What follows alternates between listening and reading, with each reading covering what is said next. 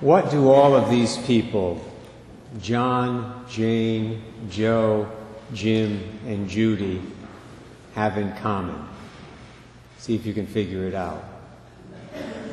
John's mother is diagnosed with cancer in early April, and she dies less than a year later.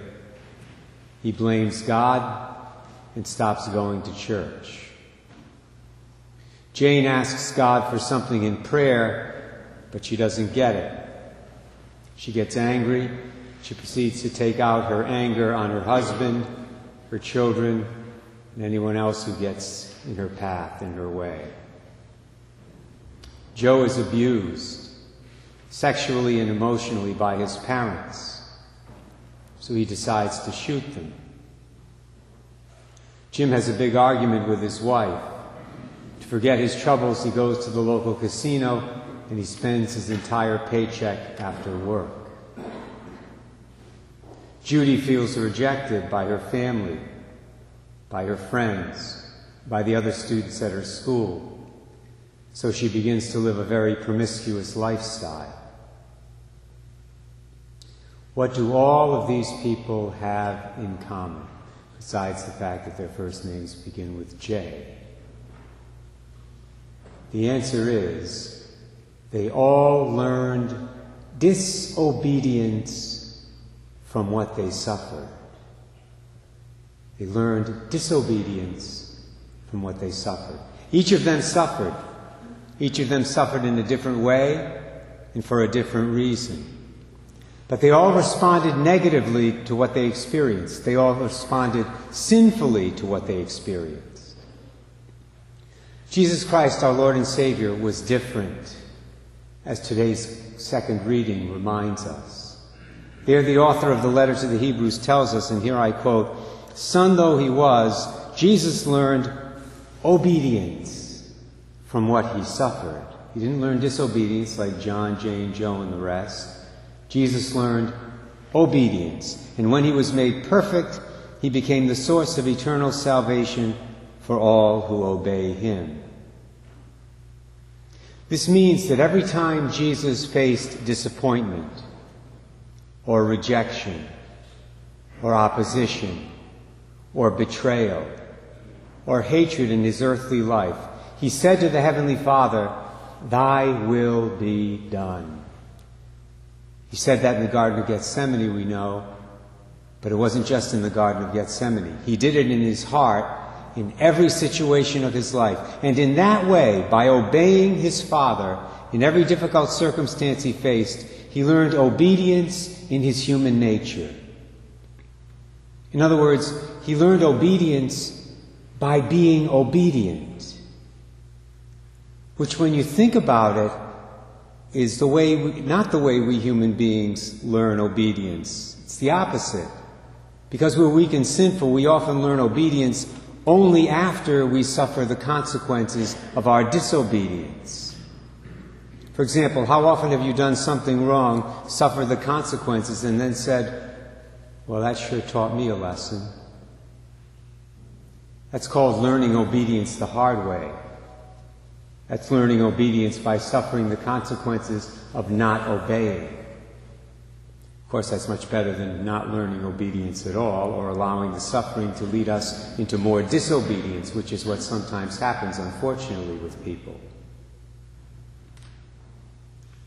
This brings me to an excellent op-ed piece by Peggy Noonan. Some of you may have seen this. This appeared in the Wall Street Journal a couple of weeks ago, really just a few days after the Parkland, Florida school shootings.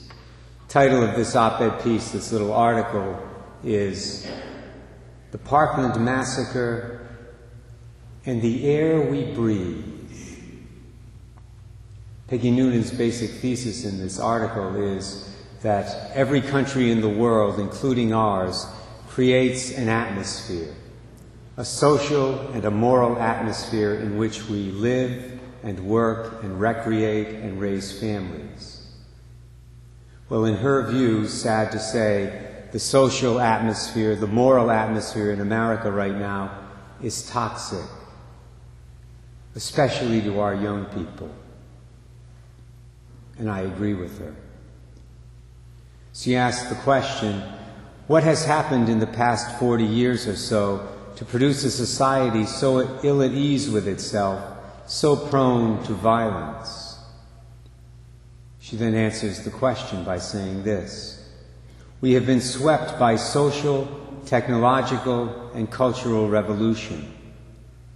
The family blew up. Divorce, unwed childbearing, fatherless sons, fatherless daughters too. Poor children with no one to love them. The internet flourished. Porn proliferated. Drugs legal and illegal. Violent video games in which nameless people are eliminated and spattered all over the screen. The abortion regime settled in, with its fierce, endless, yet somehow casual talk about the right to end a life. An increasingly violent entertainment culture, low, hypersexualized, full of anime and weirdness, allergic to meaning and depth. The old longing for integration gave way to a culture of accusation. You are a supremacist, a misogynist. You are guilty of privilege and defined by your color and class. We don't let your sort speak here. She then makes note of how all this evil in the atmosphere has affected our young people. She writes, it does not feel accidental that America is experiencing what appears to be a mental health crisis, especially among the young. The Centers for Disease Control and Prevention recently reported as many as 20% of children 3 to 17 have, in any given year, a mental or emotional illness. There is research indicating depression among teenagers is worsening. Imagine that, with all we have. It's worsening. National Public Radio recently quoted a 2005 report asserting the percentage of prison inmates with serious mental illness rose from less than 1% in 1880 to 21% in 2005. In the society we have created the past 40 years, you know, we are not making fewer emotionally ill young people, but more. She then singles out abortion specifically, and the recent failure of the United States Senate to pass a bill that would have banned most abortions after 20 weeks. Shame on them. Shame on them all, including our 2 senators who voted against it. She mentions abortion as one of the evils that has greatly poisoned the atmosphere for our young people and contributed to their mental confusion and their disregard for human life.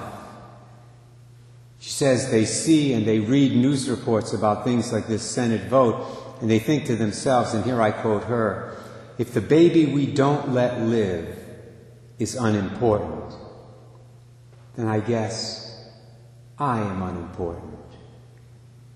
And you're unimportant too.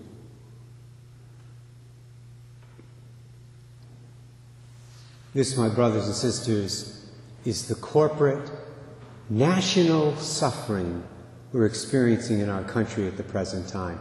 The latest example of which is the Parkland school shooting. Peggy Noonan's article explains it well. Jesus Christ, our Lord and Savior, learned obedience from what he suffered.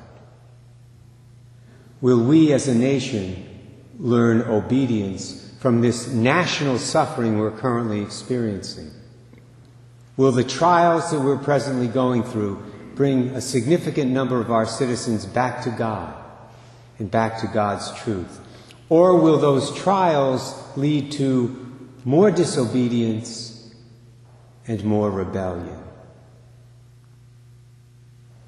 I and many others are convinced that the future of the United States of America, and in some sense the future of the entire world, rests on how we as a nation answer those questions.